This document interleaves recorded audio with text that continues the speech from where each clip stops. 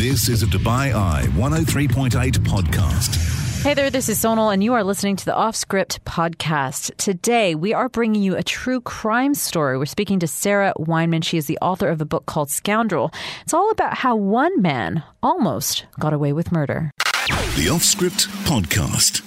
Our guest today is Sarah WEINMAN. She is the author of a book called Scoundrel.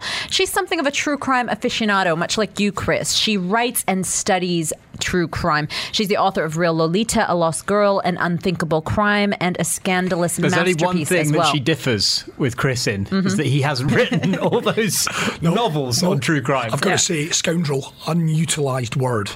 Love the word. Scoundrel. It is a good word. Yeah, it absolutely is. Yeah. It's sort of more in keeping with someone from the sort of a couple of centuries ago, isn't it? A wee scoundrel. We would say it in Scotland an awful lot, you wee scoundrel. Right. But anyway, nice word, good word. Out of all the different things she's written about, this is the one that we're going to focus in on, is her book, Scoundrel. So before we get too much into this, let's set up the characters involved. This is true crime, obviously, yes. So it's a real life story. Okay. Exactly. You'll understand fairly early on who the culprit is here as well. But what's remarkable about this story is what happens after this individual is convicted, specifically how he managed to convince many people of his innocence. And we'll get to the center of this story, a young man by the name of Edgar Smith. Edgar Smith is a 23-year-old man. He's fairly recently married. He's the father of an infant girl. He and his wife and daughter live in a trailer in Bergen County, New Jersey, which for those of you who are familiar, you just take the George Washington Bridge across from Manhattan and you end up in suburban New Jersey. And Edgar was someone who thought highly of himself, but didn't really apply himself in life. He went to multiple high schools. He washed out of the military. He had trouble holding on to a job. He was the kind of person, when his wife gave birth to their daughter, he had trashed the trailer and basically said that his wife and her friend should clean it up because he was just too busy for that. So he wasn't somebody who was terribly responsible. One of his friends said that he was someone who, even though he was married, he still thought of himself as a bachelor, and that's kind of how he lived. And so in this town, which was fairly small, people tended to know one another, and even if they didn't know each other super well, they sort of hung out together. So that's how Edgar got to know this 15-year-old girl named Victoria Zielinski, who lived in the same town, and she would go out on dates with an acquaintance of his. They were friendly. They weren't like close friends or anything, but they were in the same social circle. And that's how on the night of March 4th, 1957, when Vicky went to study at her friend Barbara Nixon's house, she and her younger sister were supposed to sort of go together, then split apart, and then meet up. They were supposed to meet up at a predetermined place and then walk back home. And Vicky didn't show up. Right. She didn't show up, and not too long after the fact that she went missing, the body of 15-year-old Victoria Zielinski had been found murdered. Within 24 hours, Edgar, who we heard about there, Edgar Smith, was picked up as a suspect. The reason was this was not a clean murder. There was blood all over his pants, the car he had borrowed from his friend. The circumstantial evidence pointed pretty clearly in his direction. He was questioned by the police. He didn't give a straightforward confession, but he would say things like, "It hit me really hard. I must have been the one who really did it." You know, kind of strange, cryptic statements that you could kind of see as admissions of guilt.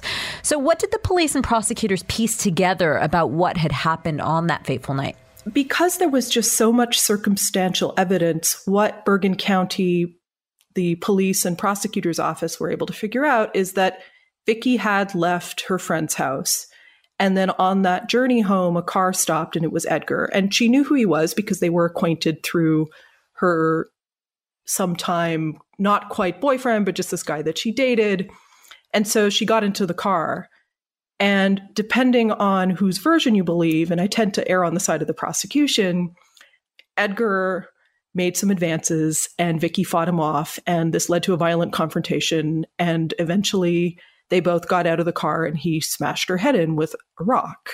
And her body was found at the bottom of an embankment. The story that Edgar told was essentially some other guy did it. And in fact, he explicitly pinned the murder on this acquaintance of his and said, well, yes, Vicky was in the car and we did get into an argument. And then I did slap her And then we continued to argue outside. But then this other guy showed up and I left him there. And it's preposterous. And everyone knew it was preposterous. And that's why the jury took less than 2 hours to convict Edgar of first-degree murder and sentence him to death. But the story didn't end there, because Edgar was determined to stay off death row.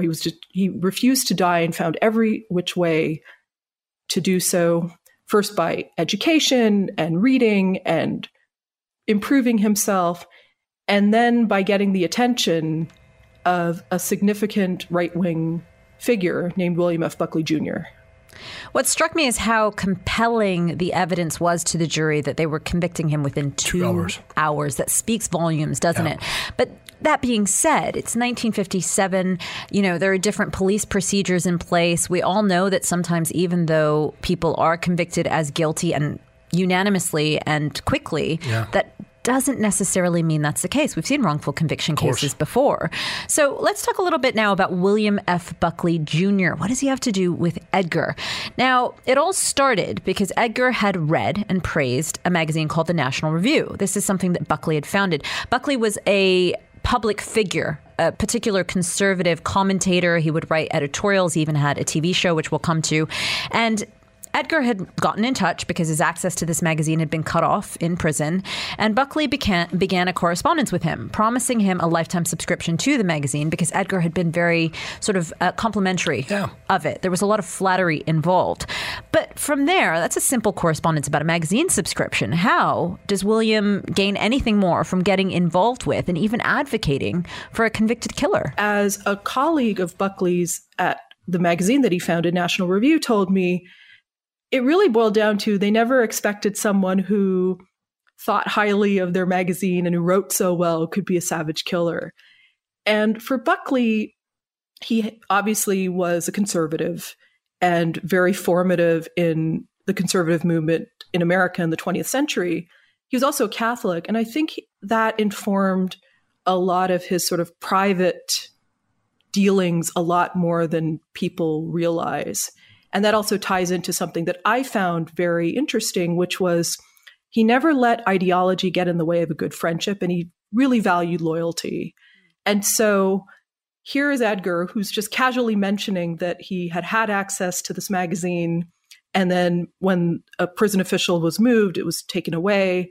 This gets Buckley's attention. He essentially says, you can have a subscription for life.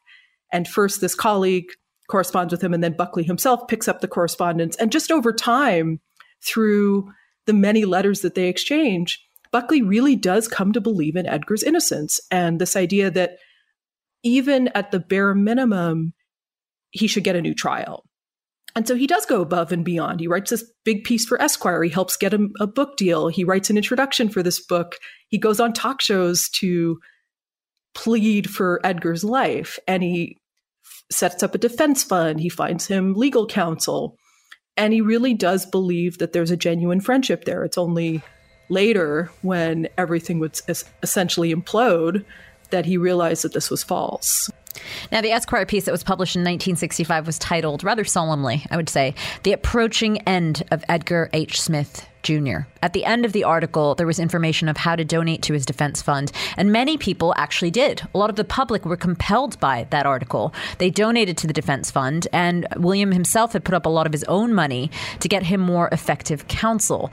So where does the story go from there? And why was William, who was a public conservative figure, so willing to go out on a limb for Edgar like this? What was the hold that Edgar seemed to have on him? I think a lot of that manipulation had to do with telling people what you wanted to hear, because he didn't just do that with Buckley. He also did that with the book editor that Buckley put Edgar in touch with, Sophie Wilkins, who was very instrumental in getting that first book, Brief Against Death, which was a nonfiction account of Edgar's arrest, trial, and subsequent legal quagmires, and essentially making the case for why he shouldn't be on death row.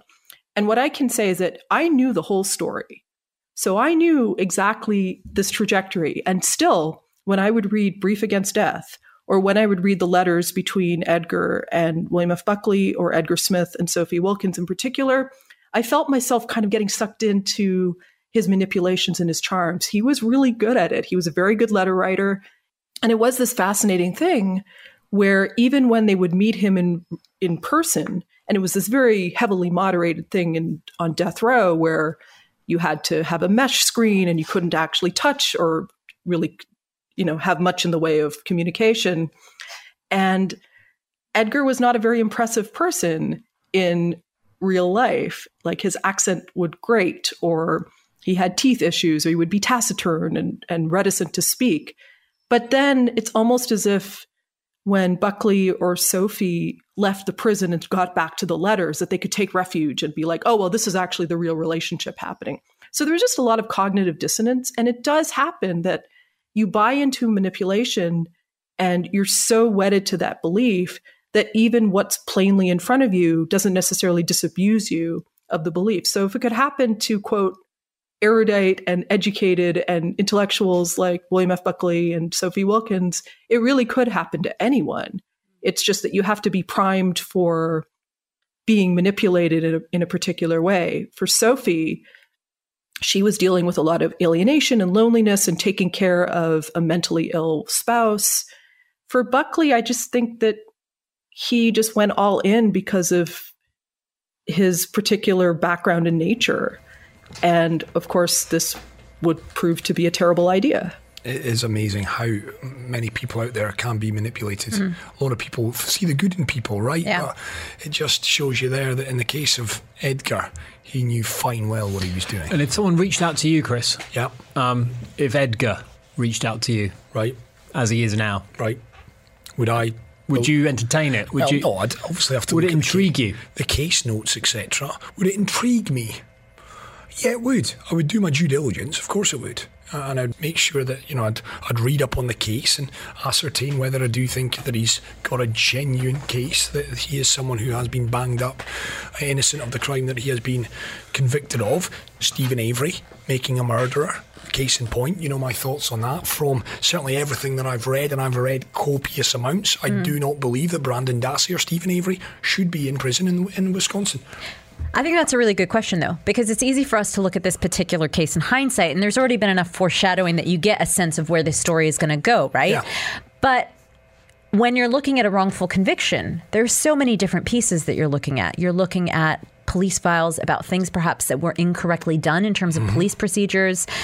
You're looking at different stories, and perhaps, if Valentino Dixon, who we famously talked about on this show, had reached out to the golf editor of Golf Digest magazine, and if that person hadn't taken some interest in his story and really believed him, an innocent man would still be in jail. You're absolutely right. But every now and then a story comes along and it's compelling and somebody decides they are going to go out on a limb. It just turned out that this one obviously went in a different direction. Now, I was curious about how the jury could be so certain, deciding of a man's guilt in 2 hours, that they could be so quick to make their judgment.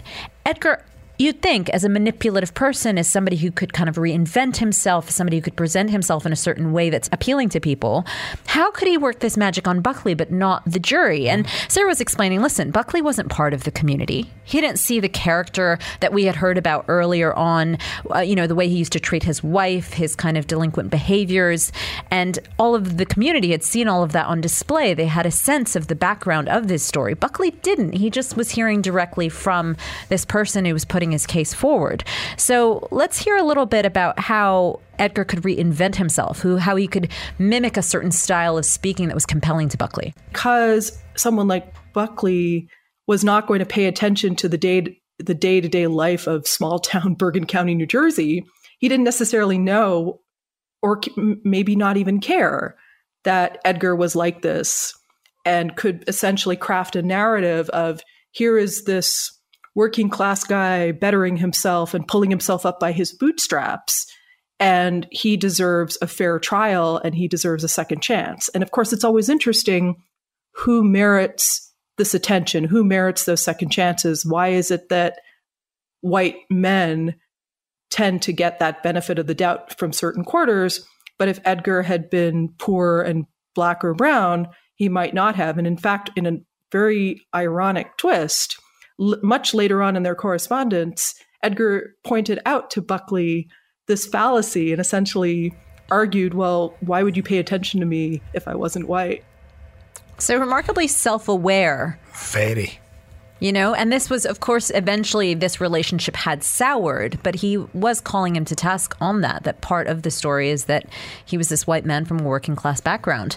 And what's remarkable about this story is that with this new legal support that Buckley had helped to provide, he was able to get another day in court. So how did public opinion and other factors as well, the time that we were in the 60s, how did this impact how this would go for Edgar a second time around? This is when the famous Miranda warnings started to become codified, this idea that you could ask for the right to remain silent and you had a right to an attorney.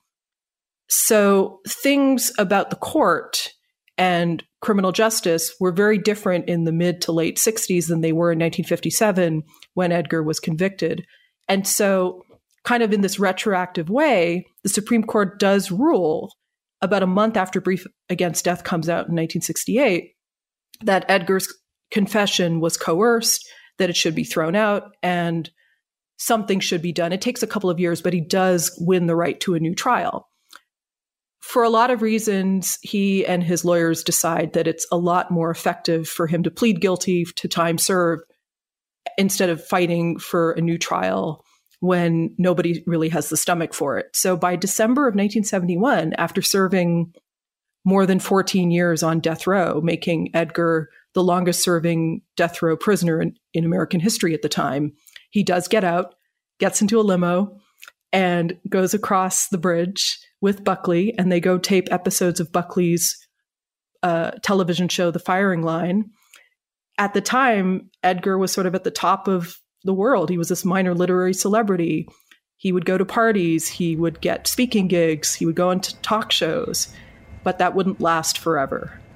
Wow, I'm amazed that I have not heard of this story. Yeah, so he spent his 14 years in jail for the suspected murder. He's then released. He did plead guilty. He's released as a hero, despite the fact he's pled guilty. He's released to a limousine. He's now part of Buckley's show, The Firing Line. He's on TV shows, chat shows.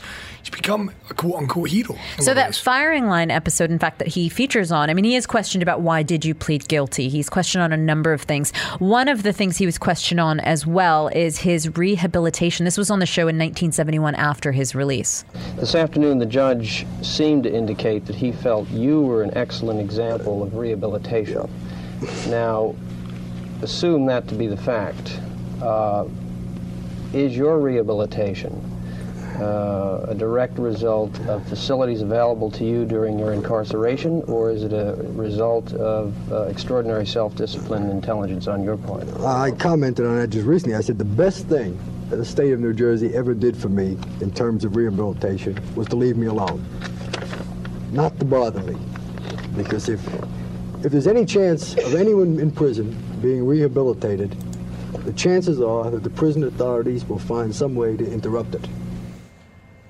So Edgar moves out to San Diego after his 15 minutes of fame as a released prisoner. He gets married a second time around to a much younger woman who was described as being quite naive, quite innocent. But a similar pattern in his life starts to emerge from what we heard about his early years. And he writes this letter to Buckley after they've been out of touch for a while because he's essentially run out on debts and Buckley has to cover them. And he basically says, well, here I am. I'm in a place. I'm married. I can't seem to get work. My wife's supporting me. It seems like history's about to repeat himself. And it takes a little bit of doing, but essentially his efforts to get work are increasingly rebuffed. He may or may not get involved in something to do with drugs. And so by October of 1976, when one last attempt at work is turned down, the old rage comes back and he takes his wife's car and goes out to a shopping area and he sees a woman emerge and drives up and grabs her. And she came very close to losing her life, but luckily fought him off and managed to steer the car back onto the highway and get out. And other people were witnesses. And then Edgar drives off and is a fugitive for a while. And to make a very long story short, he calls Buckley's office. Buckley's assistant picks up. She immediately relays the message that Edgar is in a hotel in Vegas. And Buckley takes that information and calls the FBI. So even though Buckley had labored under this belief for so long that Edgar did not kill Victoria Zelensky, he was the one to end it. Oh, wow.